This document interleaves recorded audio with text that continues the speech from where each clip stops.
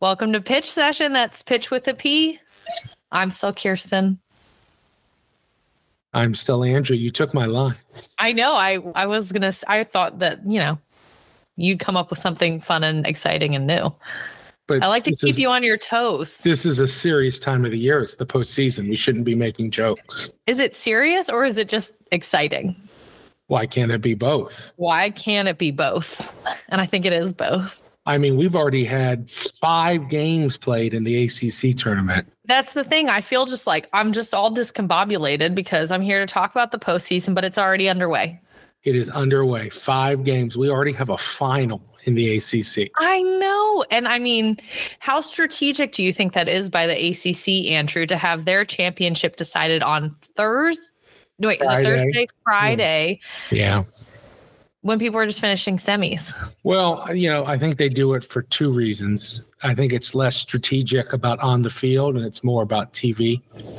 They have their whole tournament on linear television on the ACC network.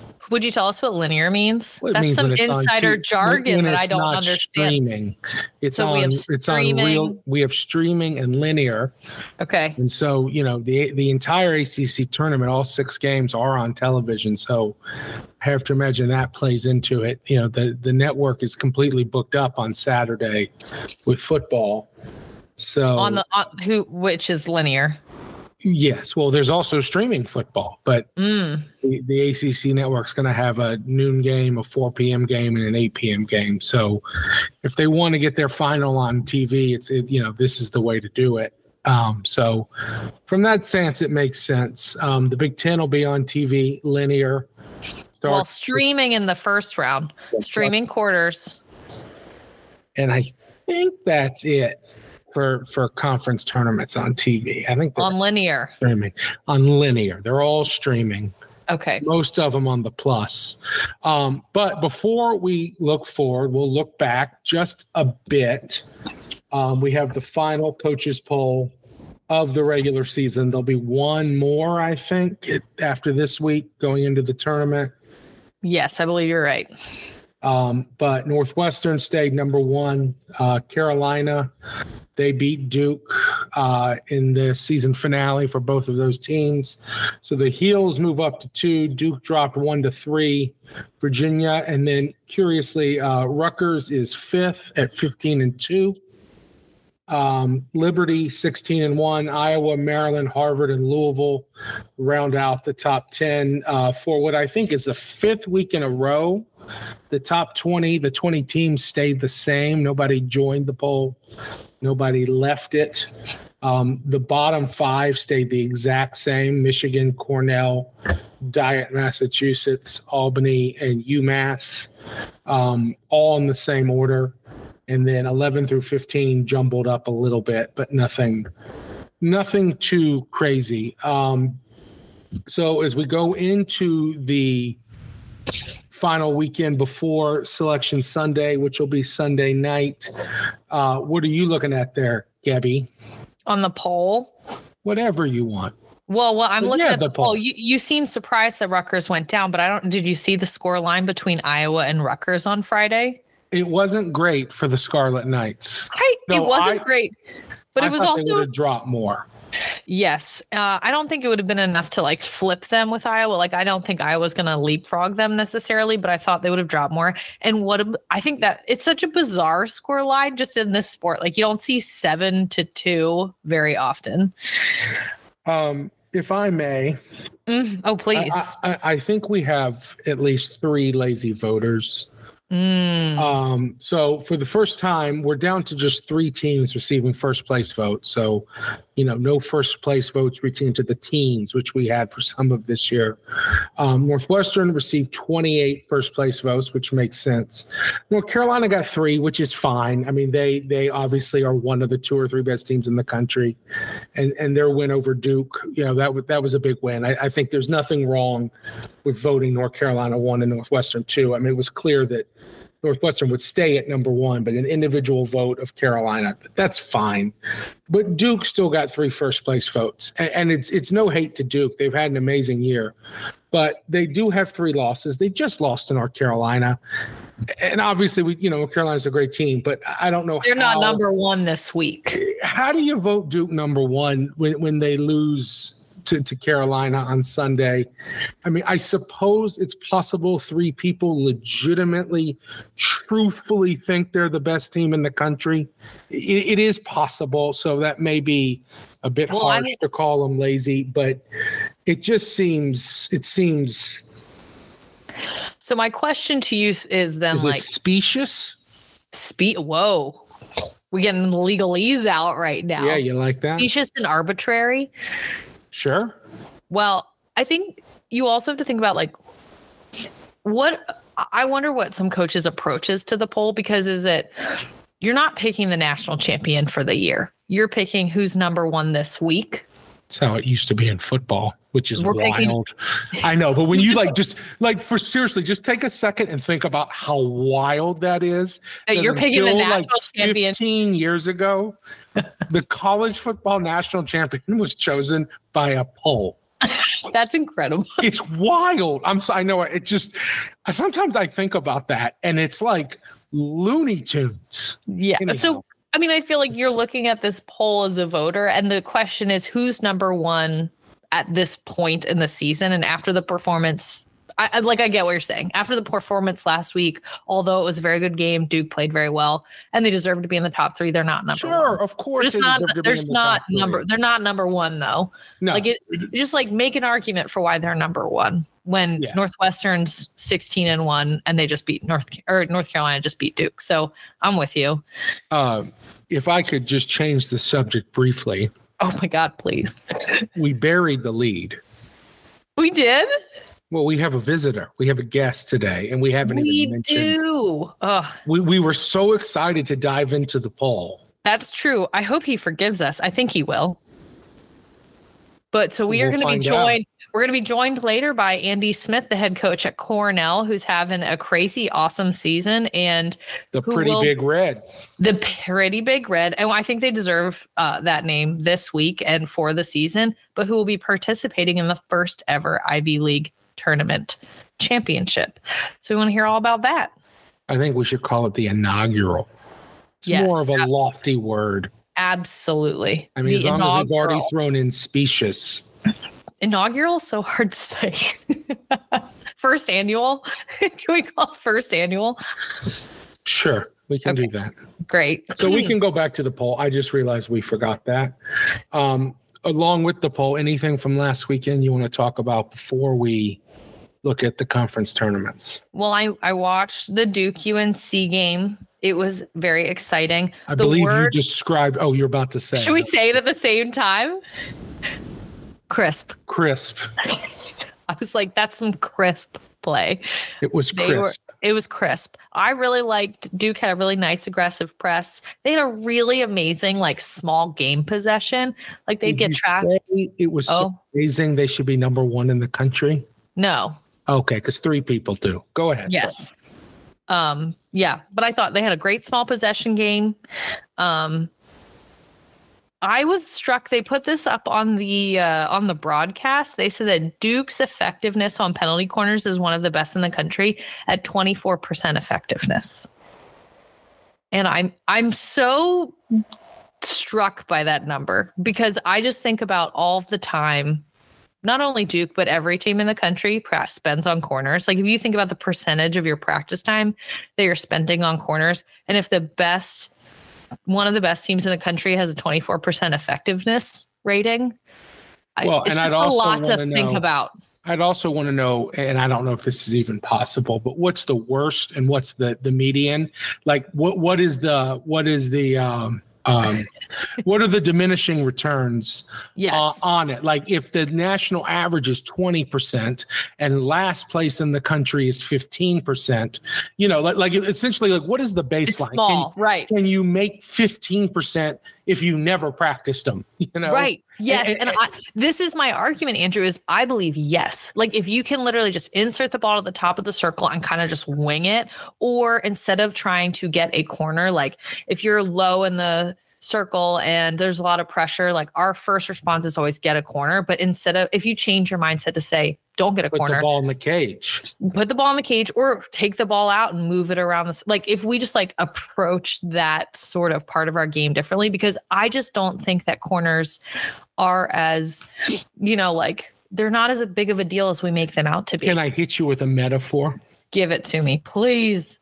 So I would get annoyed at a previous job when someone we were paying a lot of money would tell us how many clicks we were getting. And I wanted to know how many sales we were converting. And they would tell me how many clicks we were getting. And I would tell them, I can't put clicks in the bank. Like the clicks don't matter if they're not converting to sales. Yes. And I think that the penalty corners are like the clicks. And the goals are the same. This is really good. This is really good. And I think that the corners are the means to the end. They're not the end. They're a way of scoring goals. Mm-hmm. But is the corner in of itself a victory? And the answer is no. Yes and no. I mean, there is there is something to be said for it. But if if the best team in the country is doing it less than a quarter of the time, and I'd also be curious to see, and you see how much research we did, but like on the international level, what's the number? Because sure, they're better at corners, but the defense is better. So is the rate roughly the same? Is 25% elite? Because that's what we're saying. If 24% leads the country in college, I would say that 22% then is elite. Yeah. Anyone. So we would need to look at that, but. It is an interesting point. I also think, and based on something we can talk to our guests later today about, is I think just anecdotally, the teams that I see that score a lot have really strong people in specialty positions. So Cornell has a drag flicker that is exceptionally efficient, and other teams that score often on corners have a really good sweeper. But if you don't have somebody in that standout position, like, can we be approaching corners differently? Like if you know that you don't have somebody with that skill set that's going to give you a really big return, like, is there a different way to do it? We've just been doing it the same way it's always been get a corner. Corners are, we're going to celebrate that we got a corner, but how often are they actually paying off for us? And then is there another way to go about having a more effective chance, a higher ratio of like this play to a goal?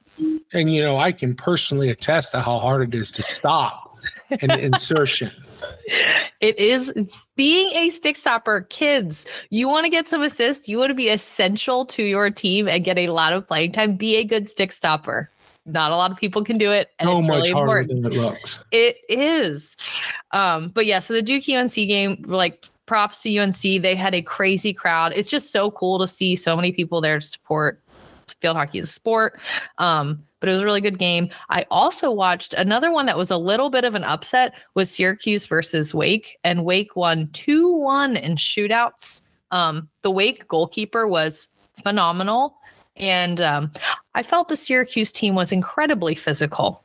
That's a bit of a trademark for them, wouldn't you say? It is a trademark for them. I think if I was an umpire that was like assigned to a Syracuse game, it would be like, oh, geez, like how do we? I mean, it got to the point where you're like, how are we going to keep people safe here? So I listen. I'm the first person to admit that it can be a frustrating game, and it can get physical, but it did kind of like dominate the game. Like I think some of the other good parts of the play and the competition got a little bit lost with just the physicality of it. But like the Wake goalkeeper, like she deserved that win for her performance. Like if anything, it was just like, if it went down to shootouts, the Wake goalkeeper, she saved a stroke. She was on fire in all the rounds of shootouts. So she had lights out game, but in other sort of big scoring margins, Northwestern beat Maryland on Thursday 5-1. Pretty, I think that what a statement going into the postseason. And we also had Louisville beat BC 2-1 in double overtime. And then they had that rematch Tuesday where the Cards also took that win, or took that game 3-2. So, and then we had a couple other things that so like Delaware lost to Towson or beat Towson 2-1. But even with that win, our Blue Hens did not qualify for the CAA tournament that they are hosting. That'll wrap it up for the Blue Hens. It is, but it is in Newark. So that's tough. See you next year. Yes. And I mean, I did not look it up, but that's got to be the first time they didn't make the tournament in a very, very long time. Speaking of not making the tournament. Ooh, well, that's also on my list here. So Old Dominion beat UConn 3-2 in overtime. And I was seeing on the interweb something like that was UConn's first win over UConn in 10 years. And that win, It was an absolute battle out there in that game, though. It was a bloodbath, but I think that knocked out. I don't know if that knocked out UConn or if they had been knocked out the previous week, but that knocked out UConn from the Big East tournament this is the first time that UConn has not appeared in the tournament since 2001, which is a long time ago. That is before anyone on their roster was alive, I do believe. That was 22 years ago. That is incredible. And so this is the other thing I pulled up. So UConn has been in the Big East since 1989. And 2001 was the only... Is that a Taylor Swift reference or... No, it wasn't. It wasn't. Okay. Because it's been a cruel summer for UConn and fall. I prefer the old version of Cruel Summer. I don't know if she remade it, but anyway. You don't like Taylor's version? No. Not particularly. But anyway, back to the task at hand. So 2001 was the only year that UConn didn't qualify for the tournament since 1989. And the only other years that UConn wasn't in the final of the Big East tournament was 1995 and 1990. So since 1989, which is the year I was born, that's 34 years of UConn in the Big East. Taylor was born. Yes, that's true. So in the 34 years that Taylor Swift has been alive, UConn has been in the final every year other than 3 times, and in the tournament every year except for 2001 and this year.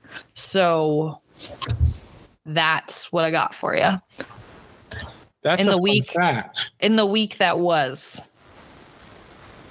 That is a fun fact here. Thank you. I did some research on that.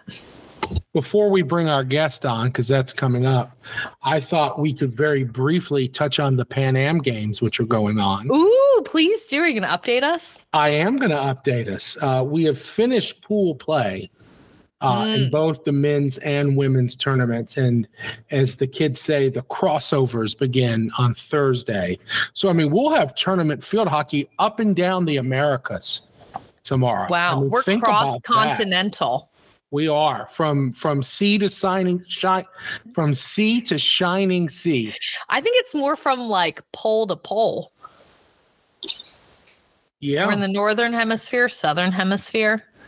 USA, chi.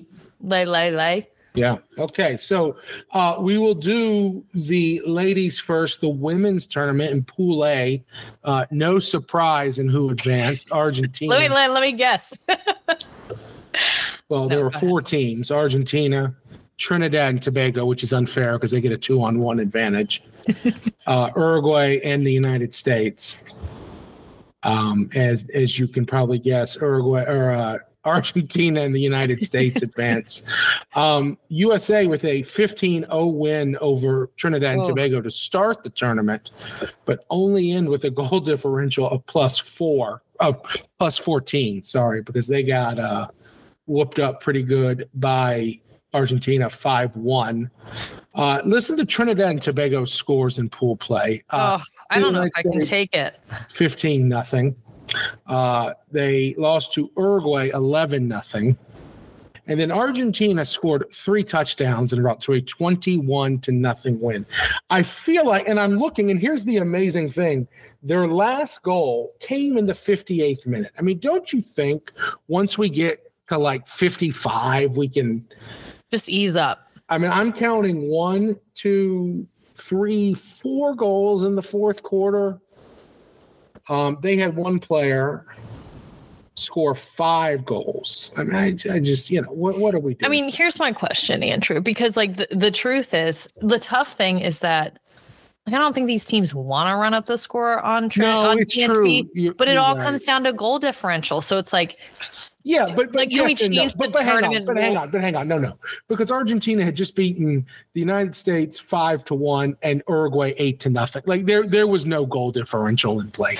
But if it comes to, like, if it came down to seeding, but say hypothetically between the US and Argentina, it would, like, if Sure, and if you know what I was mean, the case, fine. But anyhow, it's fine. In Pool B, Chile and the host and Canada advanced. Cuba and Mexico, not so much. Chile beat Cuba 2-0 on Monday to advance and to win the group. The only tie in the preliminary round for the women was Mexico and Cuba 1-1. They both went 0-2-1 or 0-1-2 if you're doing it the European way. So it's Argentina and Canada on Thursday for a spot in the gold medal match in the semifinals. And it's the United States versus Chile for a spot in the gold medal match. I'm going to predict we get a couple of border wars. yes, Argentina and Chile for the gold, and Canada and the United States for the bronze. I mean, you love to see the host country in the final, and Chi-Chi's going to show up. They are in droves, so red, that white, and blue. Fun. And yeah, and then we'll look at the men real quick. The same four teams qualified. In Pool A, it was Argentina. Exciting stuff. Pool, and Chi finishing second. Mexico and Peru not advancing in Pool A. Oh, Peru. I'm going to think Peru is not great. Going to think they're not great. They fell to host Chile 15-0. Got a goal over Mexico in a 6-1 defeat. And then Argentina won up their ladies team with a 22-0 win over the Peruvians. In Pool B as in Bravo, Canada won the group, going 3-0. They defeated the United States 2-1. The United States finishing second with 2 wins. Brazil and our friends from Trinidad and Tobago headed to the classification round. So it'll be actually Argentina and the United States played today, and Argentina won 2-0. So they're in the gold medal match, and Canada and Chile are playing right now. Wow. So, check back later for an update. Who knows? Maybe by the time we finish this recording, we'll have a score update. That'll be at least 12 hours old by the time this becomes a podcast.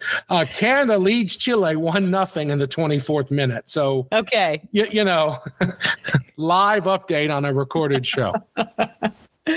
So I guess we'll go to our guest now. Is that cool? Absolutely. We don't want to keep him waiting. All right, we're so excited to be joined by head coach from the very big red Cornell University, number 17 on the NFHCA poll, Andy Smith. Welcome to the pod. Thank you for having us. We're very excited to have you here. Talk a little bit about Cornell and the inaugural Ivy League tournament. First annual. We were deciding what to call it. We weren't sure. Yeah, first annual Ivy League tournament. Well, it's funny because it's been, I did 10 years in the league at Dartmouth, and I always tell people I got parole after 10 years for good behavior. I was going to say, that's a tough place to spend 10 years. So it's a great some of the best times of my life. We were working really, really hard on that tournament when I was at Dartmouth, and for it to come to fruition a couple of years ago, and then this be the first one is just like fantastic. And there's a lot of people that are no longer in coaching that deserve a heck of a lot of credit. Sue Caples, Carolyn Norris, Amy Fowler, Pam Stuper, Ainsley Lamb. They were all pushing for this for years and years and years. Katie Beach at Columbia, Mary Beth Freeman at Columbia. I'm sure I've forgotten people, but there were some, they pushed for so long, and they're no longer in the tournament and no longer in the league. And actually, I just managed to set up Carolyn and Sue for some tickets for the weekend, so I felt it was really important, really important that they were there. But it's great, and and for us. It does change the dynamic of the season. So we started off and I think we won our first couple Ivy games. I think we played Columbia, and I don't remember who was next. And we lost to Princeton. And in previous years, what happens is that you lose a game in the Ivy League, and generally, as has happened this year, the winner of the Ivy League goes 7-0. Right, and that's the same thing this year. And what happens when teams lose a game or lose a couple of games, or you start 0-2 in the league, it changes the season completely. Because in this generation, I think that second is the new eighth. You know what I mean? There's first, and then 7 losers. And I think that it's very difficult to motivate teams to play for second place in the Ivy League, third place in the Ivy League. Great point. Well, we're now, I tell you what, the competitiveness of the league this year has been off the charts because. We've this tournament, and we've had for the majority of the year, we've had 4 teams in the top 25 of the RPI. So you've had Harvard, you've had us, you've had Princeton, you've had Penn, and I think Penn have dropped down a little bit right now, but for the majority, you've had 4 teams in the top 25 of the RPI, and that's getting to be there's a lot of separation now between the third place conference and the fourth place conference. It's like you look at other teams. The Big East have got Liberty and they've got Old Dominion, but nobody else. And then you look at you're further down. There's right now there's the ACC, the Big Ten, and the Ivy League, and it's been really, really competitive because of that. Yep. What was the impetus to get the tournament done? What changed that it finally happened? Well, I think that what they did is that they looked at, and I'm not an expert on this, so I think these decisions are made way above my head. It's made by the presidents. They did the first thing they did was the men's and women's basketball and men's and women's lacrosse, and then there was just such a clamour that it elevated those sports to a higher level. Such a clamour for us to have one, and I think that finally people came around the understanding that it does make it more competitive. And you know what, if on your schedule 10 years ago you had Harvard first and Princeton second, you were 0-2 by the third weekend of September. Players might have given up, and now you can go 0-3 in the league, win your last 4, go to the tournament, and win an Ivy League championship. You couldn't do that before. So I think it finally came out of that idea, and I've got to be careful what I say here. I think that the change in the Ivy League sometimes takes a long time. And I think that it's a great league. Don't get me wrong, and there's some great people involved in it. But change takes a long time, and I think that it's sometimes it's a big boulder to move, and it's a significant change. And we gave up a regular season game to get it. We went from 17 to 16. So everybody else in the country can play 20 regular season games. We can play 16. So that's 20% behind everybody else. But we now got a conference tournament, and we go into this weekend, and everybody's really, really excited. And I know the other coaches are as well. Yeah, it's a great change. I think there is something to think. I think there is some credit to Ivy League as we look at all these teams switching conferences and things moving so much. And there is some credit to the thoughtfulness and how methodical the Ivy League can be. But yes, this is a long time coming, and it's super exciting. And the stability of the league. And something else that we mentioned a couple weeks ago was the Ivy League is the only conference in the country that its full membership plays field hockey. Yep. So there's definitely something to be said for that the entire membership and 8 for 8. Yep. Yeah. And it's been I remember at Dartmouth it was the games are very competitive and it was a great league, but I don't think it was at the same level it is now. No, people are, you guys, there's a lot of parity. I think great hockey being played, honestly, competitive, but it looks awesome.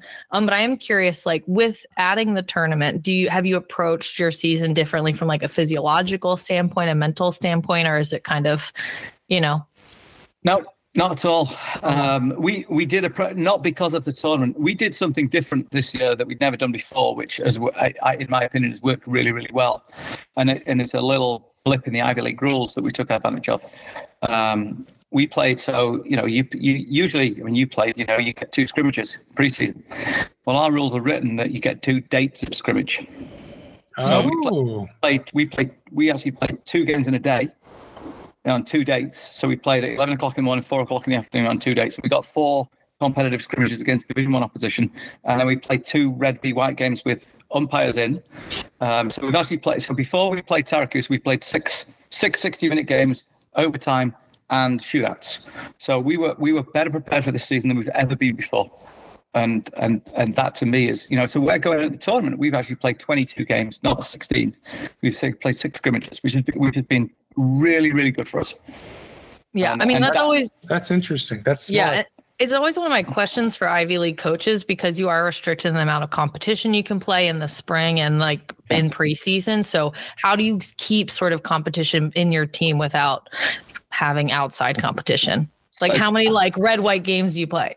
So we in the spring. You played NCAA Division 1. So you can play 5 scrimmage dates in the spring. We can play 3. So we play 3 dates with 3 games on each date, and we play 9 games, and then we play alumni games 10. So it's not that different. I think what's different is that you were in 20 hours, an American at Penn State, and where all these Big Ten schools, ACC are in 20 hours for an extended period of time, and we're not. So we get 4 hours. We get 4 hours a week from January 26th to about April 1st, and then we're about 12 hours a week after that. And to be honest with you, I think it's when I was at Pacific, that's all we did, because you grow up and you learn to be really good with your time management. Less is more. We never train. We train for an hour and a half. An hour and a half in the fall, in season. So tonight we've trained 4:30 to 6 o'clock. Yesterday we trained 4:30 to 6 o'clock. Last week we were in the mornings, 7:30 till 9 o'clock. And that's what we train. We don't need these 3-hour practices that some coaches run. Yeah. And I think that, because it's all for our training, it's all based around gameplay. So everything is competitive. Yeah. Doesn't matter who you're playing against. We have a little mantra: no run, no drill, no drama, just play. So no run, we don't do any running. Believe it or not, we don't do any conditioning whatsoever. Everything is done with a stick and a ball. Okay, no drills, we don't do any drills. Everything is a game. You defend a goal here, you attack a goal there. No drama, I don't do drama. You know me, I do conflict, I do this, I do that, and I move on immediately and just play. Not my job to give you all the answers, my job to lead you in the direction. So if you say to me, hey Andy, if she does this, what do I do? I'm going to go back to your principles, just play. That's it. No run, no drill, no drama, just play. And that's how we do it. I want to play on your club team. Can you start a Masters club team? I'm in. No, I don't need. What? No, I don't need. I don't need any more on my plate. I don't need any more on my plate. I just, but that's it. And for me, it's like, you talk to people about what they want to do, and they say they want to have fun. Or what happens when you have fun? You work hard. You win. You work hard. You get better. You become competitive. You become competitive. You win games. You win championships. You win championships. You have fun. You have fun. You work hard. I always say you know what's fun? Like competing is fun. Like playing hard. It's fun. Winning is fun. Winning is fun. Now the two things there. Competing. You should have seen practice tonight. Practice tonight. We play at Harvard on Friday against Princeton, and you would have felt tonight at practice. We scrimmaged tonight for 8 minutes, and it was. I mean, people didn't have sticks; they had weapons. It was ridiculous. The tackles that are flying in 2 days before the conference started, I'm like, oh my gosh, I got to stop. Somebody's going to get killed. They're ready. But the level of competition was unreal tonight. Well, and I have to tell you, I have watched a lot of Cornell field hockey this season, and it shows. I mean, there is a competitiveness, there's a physicality, and there's like a grit, but also like you've got some really standout players. Caroline Ramsey, obviously, your goalkeeper, but it shows. Like I feel like the team is competitive, and you've gotten in a lot of overtime, some shootouts, and it doesn't seem like they're rattled by it. Yeah, we were in the shootouts because we lost twice. Well, thanks for bringing that up. But you got there. They were very competitive shootouts. Yeah, I thought they were good. Yeah, they were great until we lost, and then they weren't so great. But yes, no, I mean, we've got some. I think we've got some very good players, but you know what we've got? We've got better people. There's some really, really good people. Some really, really good people, and some people that flew under everybody else's radar recruiting. And they are out of their comfort zone on a daily basis, and they give 100% every single day, and they make it competitive. And it doesn't matter. It doesn't matter whether you're talking about our best player or the person at the bottom. They bring it on a daily basis, and that's what's been so much fun this year. It really has. Well, and so heading into the tournament, I mean, now that you get to approach these teams for a second time, are you looking at them differently? Like, what's your scouting report looking like for the postseason? Oh, we lost him. He froze. Oh no, Andy, come back. Are we going to leave this in? Absolutely. You're going to have to do some editing work tonight, Andrew. Not if we leave it in. Hello. Good? Yeah, I can hear you. Sorry, I don't know what happened. Sorry, I got as far as heading into the tournament, and then it stopped. Aha. All right. There you go. I'll ask my question again. All right. Heading into the tournament, now that you get the opportunity, the great opportunity to play these teams twice. Yes. What's your scouting report look like, or what are you looking at, or are we just playing Cornell field hockey? We're just sticking with the game plan. No, we're gonna play the way we played all season. I think we've got a few little nuances that we've got ready for Princeton. We've got a few little things that we can do against Penn. We've got a few little things that we can do against Harvard. But we're very comfortable with where we are, and it's nice to be in a position for once. And I feel like it's almost, we feel that if we play our best game against anybody, we're going to win the game. Yeah. And I think we're 12-4, and we could quite easily be 15-1. And the only game that we've lost by, the only game that we've been outclassed in all season is Syracuse, and we played a completely different system for that first game. We changed it. So we're going to play our way, and it's nice that other teams are having to worry about us. And different teams are doing different things on penalty corners to try and counter Caroline, and we've got scenario A, scenario B, scenario. You know what I mean? So we're very comfortable with where we are. Penn are good, Princeton are good, Harvard are good, but we feel that we're in a pretty good place, and we're pretty confident going in that if we play our game well, defensively and offensively, I think our process is good. But things will take care of themselves. Awesome. Well, we're excited to watch. We will be watching, and we think you're pretty good too. So, thank you. We'll rate you up there with everybody. So, I mean, Andy, we know that you are a really avid listener of this podcast, so that these questions won't be new to you. We can actually target several downloads right to the Cornell campus. Right. We have very in-depth analytics. For the amount of time that I spend on the plane, I listen to anything and everything. Promise you. Oh, carry on. Yes, go. Well, so, Andrew and I are really into this idea of like a normal person in the Olympics. So dropping a normal person into every Olympic tournament or event to just give the fans at home some perspective of how elite these athletes are. So we're curious, what would be your selection, your event? Andy Smith, normal person Olympics. You can't be in field hockey. And either because you think you're pretty good at this event, or that you're just going to try it out. Give it a try. See what happens. Table tennis. Table tennis. I like that. Okay. Hey, I'm going to tell you now. Campsite champion in France, 1989 and 1993, just walked on water. I mean, against these guys that play, I probably wouldn't win a point in 50 games. And table tennis. And I will say my other one. And probably because I still probably live in a reality of 1994 with table tennis playing on the campsites in France.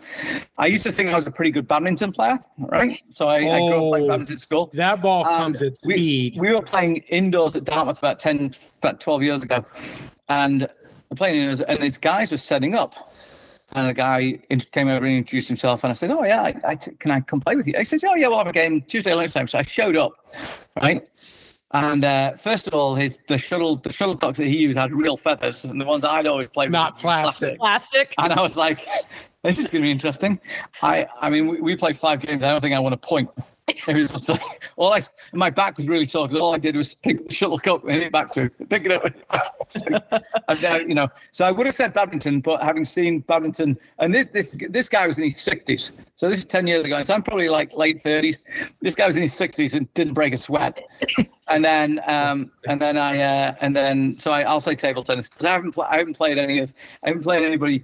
It probably, a massive game in Asia, obviously, and it's a big game over there. I mean, I think we could set up a pretty competitive game right here because I'm not going to lie, Andrew's his nickname at American was Big Cat. So was it?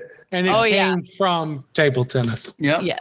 Shout out Jeff Jones for that. Well, yeah, we'll set that up. Okay. All right. And here you go, Andy. Your dream has come true. You finally are the czar of field hockey, and you get to make a rule that stands for the foreseeable future. But you only get one. What is it? And you can give us silver and bronze if you have. No, don't give this man an inch. Oh my God! Yeah. We will be here all night. I'll take 10 miles. Well, we'll have a Canada-Chile final by then. One rule in field hockey, I would abolish the aerial rule as it is. Ooh. That was last week's. Cam Bustin agrees with you. Change the aerial rule to read something along the lines of, it's not dangerous until you get hit. That's it's basically exactly what she said. I think we need to just add this to the convention right now. It's the biggest crock of crap in the world. It really is. The FAH are ruining the game with the aerial rule. I mean, somebody sent me a column by Sam Ward today, and it's so inconsistent with how it's blown, and and it's not the umpire's fault. We throw a lot of aerials, as you know, and some of the outcomes from them are just beyond belief. Just drives you insane. Yeah, do you voice your displeasure when that happens? I'm just curious. No, respectfully. Let me tell you. Let me give you some information. I want to hear this. So I had a reputation. Had a reputation for being interesting to us officials. In fact, I did go, I think my longest streak, and I'm not proud of this. This is a long time ago. I think I won 7 games in a row with getting a green card. Right? Oh my God. So, and I would voice my displeasure. So we have instituted this season with our team a fines system. So we have a fines sheet, and you get fined $1 a minute for cards. And if you get your cards for dissent, the fine doubles. So I got a green card earlier on in the season and got hit with a $4 fine. Well, you know what? I can't afford that. I really can't. I'm This ain't the ACC. Okay? Liz, I won't tell you who. I almost said one of my players this weekend got a green card for a bad tackle and a yellow card for petulance. So that's going to cost her $12. And what we've done is we every Christmas. And there's the method behind this, and you get fined for being late for training. So if you're 16 minutes late for training, that's a $16 fine. And the captains run this, and we all Venmo the captains. And basically, what she's doing is collecting a large amount of money. And every Christmas we adopt a number of families local to Cornell, and we pay for Christmas for them, right? And we do this every year. So, and we all put in $15, $20 at the end of the year, whatever. We're going to do it anyway. So this year we have decided that all the fines money is going to go to them for Christmas. And let me just tell you this. 3 families in Ithaca are going to have the Christmas of their dreams. My kids are getting squat, nothing. They're getting nothing. A piece of coal and a piece of wood, because I'm broke. Seriously, I'm broke. I went home last week, right? Sick as a dog. Was asleep on the couch. I got a $30 fine for missing somebody's video meeting. I'm like, I'm asleep on the couch with 104-degree fever. What's wrong with it? But like, the players are brutal as well. And it used to be, oh, Andy, you've left your sweatshirt. They wait for you to walk out the gate and they write it down saying, oh, Dolly left a piece of clothing at practice. It's like there's no loyalty on it. It's like it is the worst backstabbing I've ever seen in my entire life. It's like it is people's mission to get people the most fines in a week. It's great though. So it's really helped the team camaraderie. So and it's really helped you get less green cards. Well, yeah. Oh yeah. I can't afford. Okay. I got hit with, in my second week I got hit with no. And then to be fair, I decided as well that I would just time to change. Well, can I tell you, Andy, I don't know if you remember this, but one of my first umpiring gigs, one of my first games, I got assigned Pacific versus Michigan. So Andy Smith. Oh, I know exactly. No. Oh my God. It wasn't you though. It wasn't you. It was. I remember exactly. It was the other one. It was the other one. And the other one. I'm not going to name them. You know exactly who it was. She just did. Who was it? I don't remember who it was, but I was overwhelmed. I was like, everybody needs to calm down. Was this the 1-1 game or was this the 5-0 game? It was close. All right, so close. This is no. So all right, no, that was you were fine that night. That was the 1-0 game went into overtime. I was like, this is my literal nightmare. Who assigned me this game? And afterwards, both you and Marcia came up very complimentary. No, I know. I remember. I'll tell you. So we went to Michigan twice, right? Both Friday night games. The first game, I'll tell you a funny story. So the first game, it was 0-0 going in at halftime, and Pacific had walked all over Michigan. We'd hit the crossbar. We'd been brilliant. And in true style, there was one head coach went to the locker room and one head coach hung around on the field and had a 7.5-minute conversation with the people who she shouldn't be having a conversation with, right? And then we came out in the second half and we lost 5-0. And I'm not going to tell you that the umpiring was bad. I'm not going to tell you the umpires had anything to do with it, but the game shifted remarkably after half time. And I thought you were going to tell me about the card that I got, because I told somebody that was a garbage decision, and they just kept walking away and didn't acknowledge me. So I felt that she couldn't hear me. So I kept repeating that was a garbage decision until I got the top of my voice, and she was 50 yards away. And then she came back and told me that she wasn't going to have that and gave me a green card. So I thought you were talking about that game. But no, the game that was not me. No, the game I remember the game that you umpired. I do. It was 1-1. It was going over, and we went in overtime. We lost. It was a great game. It was a great game. It was a great game. I was very stressed out. It was great. And then you came up and did our. Yes. I can't remember who you guys played. St. Joe's, Lehigh, one of those. I think it was St. Joe's. My first year. Yes, and I remember. Yeah, you gave us a stroke. It was very kind of you. Very, very kind of you. I have a photographic memory for these things. Clearly. Yeah. I do not. I do not. It was all blur. You notice I don't do it anymore. For you, you did hundreds of games, and I remember specifically. Yeah. Good times. Oh man. Well, Andy, thank you so much for joining us. Is that it? This is it. This is the outro that I'm doing here. So thank you for joining us. We're wishing you the best of luck. Podcaster. I am, if you haven't noticed. But yeah, we're wishing you the best of luck in the postseason. Congratulations. Thanks. Thank you for having us. Postseason. That's right. All right. Thank you. See you later. Have a good night. Thanks. Bye-bye. Bye. Oh my God. So Andy Smith, everyone. I have a question. Please. Who's the funniest Andrew on the podcast? I mean, tonight it might be Andy. He cracked me up. That's hurtful. Sorry. I mean, but that's a funny guy. He's funny. That was great. That was unlike anything we've done, and I mean that in the best possible way. We should bring Andy back on. Well, that's he didn't want to stop. He's ready to. We can keep going. I know we have some people clamoring to join us and have their own segment. The red zone might be coming, but I think that the Becca Main Minute, yeah, but we need Andy back. Yeah, I think we need him in long form during the off season. Oh gosh, yes. Did you find mine and his accents to be similar? Was it hard to tell who was talking? Oh my gosh, I was like, wait a minute. Thank goodness we have this video in front of us, or I'd be very confused. Yeah. The Andrew, Andy, the accent. It's just we're both from the South. Although I think he's from the north of England. Pretty sure, but that's okay. So let's talk about the conference tournaments. We're going to blow through these pretty fast. We've got, I believe it is 9 conference tournaments. Does that sound right? No, it must be 10. There's 10 automatic bids.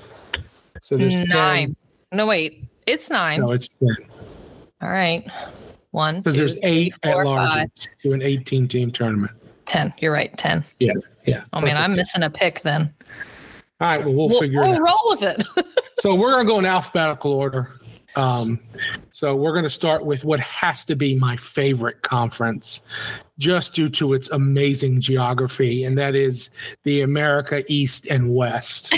No, but it's just the America East. It is the America East, and it's being hosted by the number 1 seed, Diet Massachusetts, UMass Lowell. And what I am told is scenic Lowell, Massachusetts, where UMass is the top seed. Albany is 2. They open things up on Thursday with quarterfinal games. Number 4 Vermont versus number 4 Cal versus Vermont, and New Hampshire versus Maine, and then the winners get UMass Lowell and Albany, and then the final 2 on Sunday. So who you got? Diet Massachusetts. We've been talking about them all season, and I think this is their time. And let's go Lowell. What are they? They're the Riverhawks. I was going to say Warhawks, and I knew that wasn't right. They're manufacturing town. They're steeped in American history. Like Riverhawks, that's the best we got. But it's kind of like River Rats. Yeah. So, but I think they're going to take it all, get into their first Division I or NCAA tournament. Let's go Lowell. What a moment that'll be. ACC, we discussed at the beginning of the show. We're down to the championship. Duke and North Carolina earlier today. North Carolina advanced with a win over host UVA in what was a very interesting game. Carolina looked like they were going to run away with it and ended up holding on for dear life at the end, 3-2. And Duke knocked off Louisville 1-0 in a game where not much happened.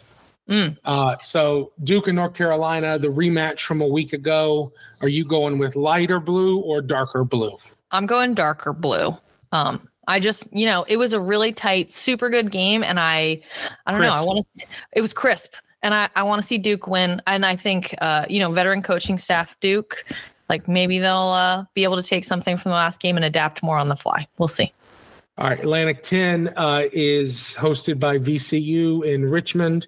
You've got a team that, we've discussed a lot this year. St. Joe's is the number 1 seed. The Hawk could be in the house. St. Joe's is the 2-time defending champion of this tournament. They've won 6 of the last 7. VCU won it in the COVID year in spring of 21. So St. Joe's plays LaSalle in a crosstown Philly battle in the first semifinal down in Richmond, and then host VCU, the number 3 seed, plays number 2 UMass. So Joe's, like I said, won 6 out of 7. Do they make it 7 out of 8? I say fly Hawks fly. On the road to victory. Mm-hmm. The Big East, it has been an interesting year for Big East field hockey. As Andy told us, it's kind of 2 teams and then a shelf where everything kind of falls. He didn't say that. I'm saying that. It's hard to tell, though. I mean, yeah. No, but I don't want it to sound like he said there was a shelf and the other teams were bad. But he did say that, Liberty and Old Dominion, the class of the Big East. This tournament is being hosted by Villanova. It's in Philadelphia. Villanova, the 4 seed, gets home field against number 1 Liberty. Doubt that'll matter. In the other semifinal, it's going to be an absolute bloodbath. Old Dominion and Temple, 2 teams that you just know it's going to be a war. But what do you see there? I think Liberty's going to continue on their crusade to the NCAA tournament. We'll go to the CAA, where Delaware is the host, but they did not qualify for the tournament. You've got Northeastern and Monmouth in the first semifinal, and then Drexel takes on William and Mary. And this one, this is the toss-up because I don't think there's a very clear winner here because Monmouth's number 26 in the RPI, William Mary's number 33, and it's pretty spread out. So I'm going to say Monmouth. Monmouth is the number 1 seed. They won the regular season outright. They were 5-1. Northeastern finished 3-3, same as Delaware, but got that tiebreaker into the tournament. So we're going with who? Monmouth? We're going with Monmouth, but I want to know who was their one Temple loss to William and Mary. So their one conference loss was to William and Mary. They lost. And you don't have to be so formal. You can say Bill and Mary. Oh, Bill, the Tribe. Yeah. So I mean, this is the one I was like, I don't know, but I'm going to say Monmouth. Next up, the Ivy League tournament. I think we sufficiently broke that down earlier. Are you making a pick, or are you going to stay away from that? I want to stay away. I'm going to be honest, my heart says Cornell. So I'm going to make the call. Cornell. All right. Patriot League begins Thursday at 11 a.m. Bucknell visits the top seed American. AU ran the table in the regular season. They went 6-0, knocked off Bucknell up in Lewisburg, right? That sounds right. We're going to go with it. I think it was at AU, actually.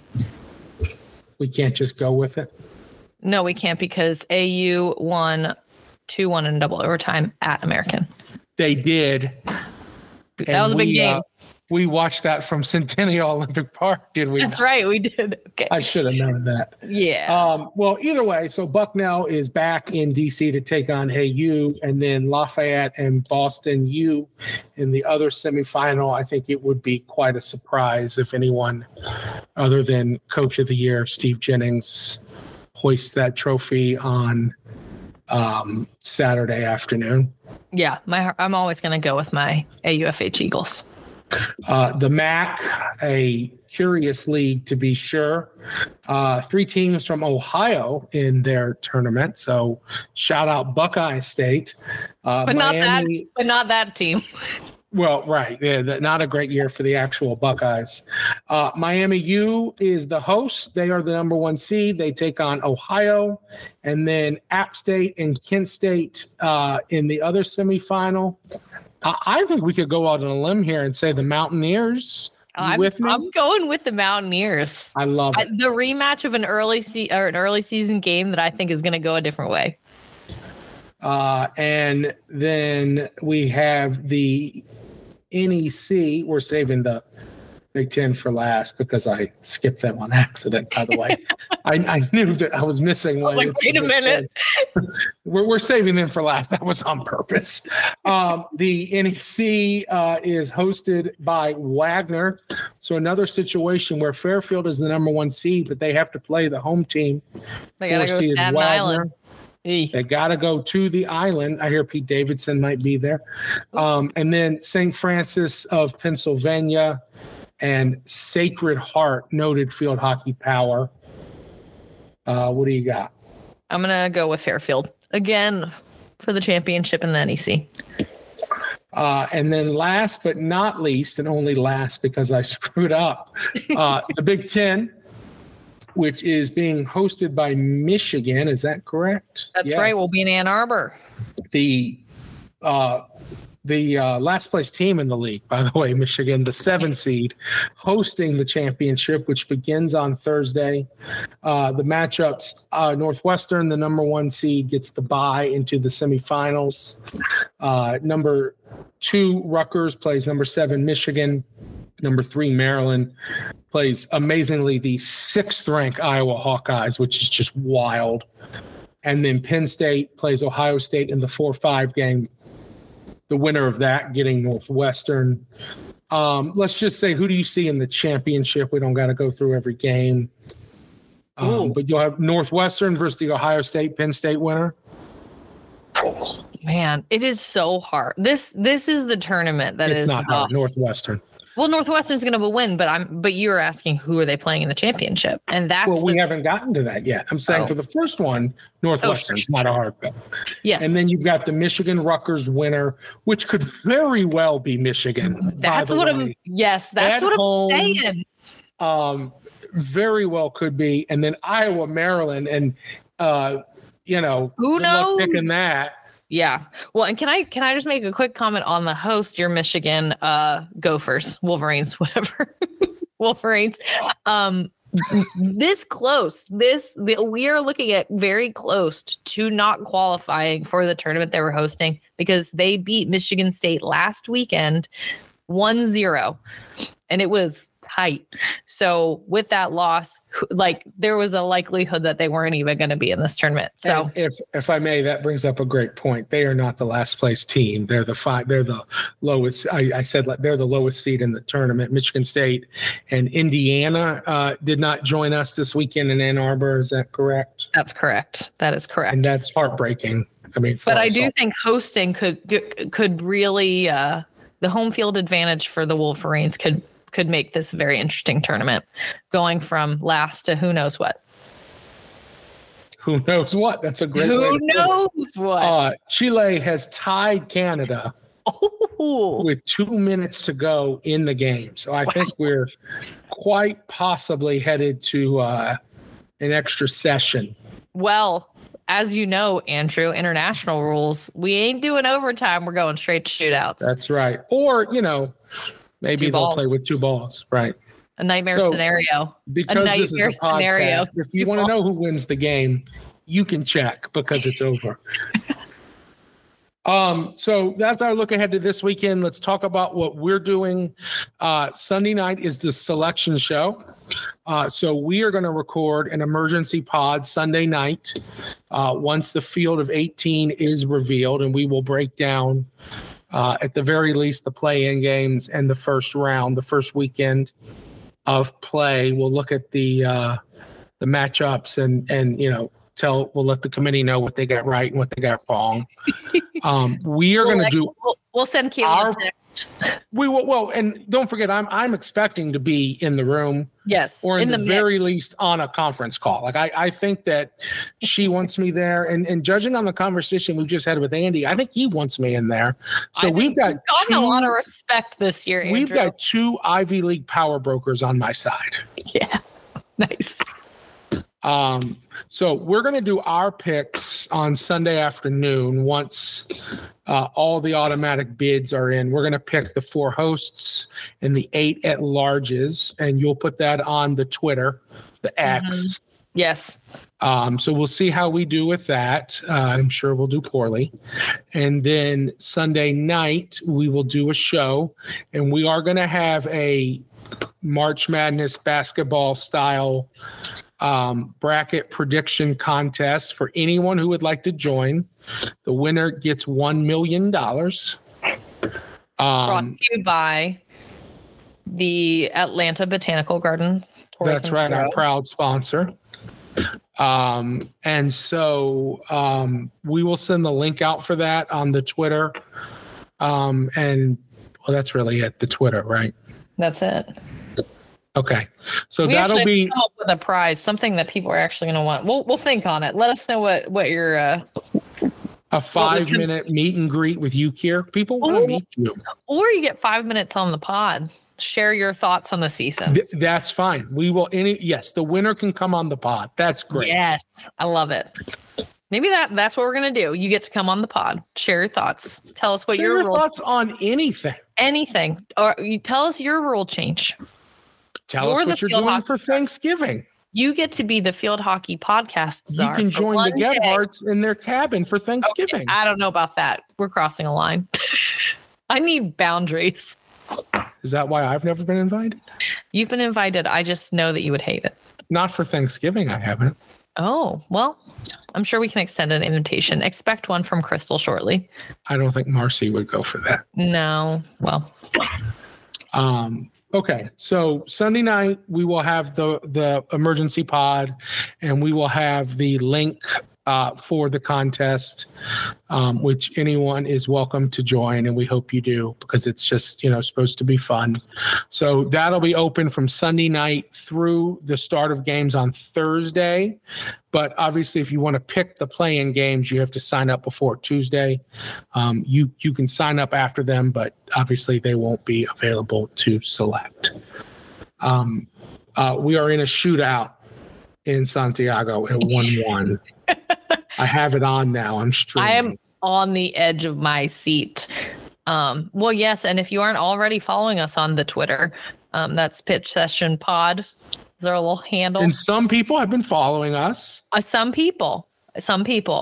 And less people have done a rating, and review, which apparently helps. Please help us. Please. This is all I have. Honestly, I just do this so I have a reason to talk to Kirstin every week. So we really need this to work out. Yeah, let's just say the sponsors aren't streaming in, and I have, we were hoping to. Yeah, we've even hired a company to look into sponsorships for us. Yeah, but they have no clue. They don't even respond to our Maybe email. They could be the sponsor. Ooh. If you can make that work out for us. That'd be very meta, by the way, Andrew. I'll talk to the guy who owns it. Yeah, the CEO and president. The other guy. We'll bring him on. No, we won't. All right. Well, Andrew, what game will you be watching? I'm going to watch them all. I know, but just pick one you're most excited about. Now. You're not going to pick one you're most excited about? I'm most excited for Duke Carolina 2. For sure. And I would love to see Duke win, and then let's get a rubber match in a couple weeks. Let's get one more. Number 3. I think that would be cool. If I'm forced to pick that game, I am going to take the Tar Heels. Oh, so you and I we're opposed. We're butting heads. Yep, we are. We'll watch AU tomorrow morning, of course. And I'm not gonna lie. Here's the one I'm kind of excited about: Iowa, Maryland. I mean, that's going to be a knockout fight, heavyweight battle. It's not going to be the war the Old Dominion game is, but it's going to be a battle. I'm very excited to watch that game. Can you give me one big upset that could happen this weekend? Is it Michigan? Is there a 4 seed in one of these tournaments? Yes, and it's Michigan. If Michigan beats Rutgers, which we're saying is within the realm of possibility, can they beat Northwestern the next day? No. I mean, anything can happen. Yes, anything can happen. So yes, that is a possibility, but I think they might upset one, but I don't know if they get 2. All right. So that's my possible upset situation. And there was one other that I looked at and I was like, oh, you know what? That could be a possibility. Where is it? It is. Oh, well, they're number 2 and number 3, but no, wait, no, that's not right. No, this is really good podcasting right now. Where was you it? Said it, not me. Yeah, I know. Oh, here's a shock for you. It would be a shock. LaSalle, St. Joe's. I mean, I don't think it's going to happen, but like LaSalle's shocked me a few times this year. Who knows? And what if like the Hawks not there? And so the Joe's team is discouraged because they look to the sideline and there's not someone. Do you think the Hawk goes? I mean, does the Hawk travel with non-basketball teams? Well, I think maybe for the conference tournament. Sure. But I mean, then you're paying for hotel. What's they're just coming down for the day. I assume the Hawks. Are they just flying down from the day? I don't imagine anyone in that travel party flew to Richmond. I'm just going to throw that out there. I don't think so either. Although anyway. the only advantage losing in that game is you do get to leave Richmond. And I mean, when you have to stay. If St. Joe's loses to LaSalle, do they get an AQ? No. Or not AQ, sorry. Yeah, no. I mean, they're 12 in the RPI, which puts them like as on the bubble as you can be. I'm going to say no. Not if they lose to LaSalle. If they lose in the final, maybe. Here's your other scenario. Michigan beats Rutgers and doesn't win. Is that enough to like... Not even close for Michigan. No. Yeah. I mean, their RPI is 19. They're only 9-7. Okay. I mean, as you lay it out, I see how that's probably very unlikely. Now, if Michigan also beats Northwestern, I still think no chance. I mean, their RPI can only go up so much. Sure. And I guess the one thing we have to look out for, and, are there any bid thieves? And there's potentially a couple. The Big East is a bid thief situation because Liberty is in either way. Mm-hmm. So if Liberty is knocked off, that will steal an at-large. Harvard is probably in. So a Cornell, Princeton, or who else? Penn. Thank you. That would be a bid thief. And that's about it. Your other top 10 teams, Syracuse is already eliminated. I mean, from the ACC tournament. They're probably in at 11. But that's it for the bid thieves. So you've got the Big East and the Atlantic 10 are probably your only scenarios where an at-large bid could be stolen. All right. We're going to sit and think on that. We're going to get excited for some hockey tomorrow. And any update on the shootouts? Chile leads 1-0 in the shootout. 1-0. These are taking forever. Hey, this is the Pan Am Games. It's an important tournament. Yes, it is. All right. Well, we will catch up with you all on our emergency pod on Sunday night. Bye, Andrew. Bye, Gabby.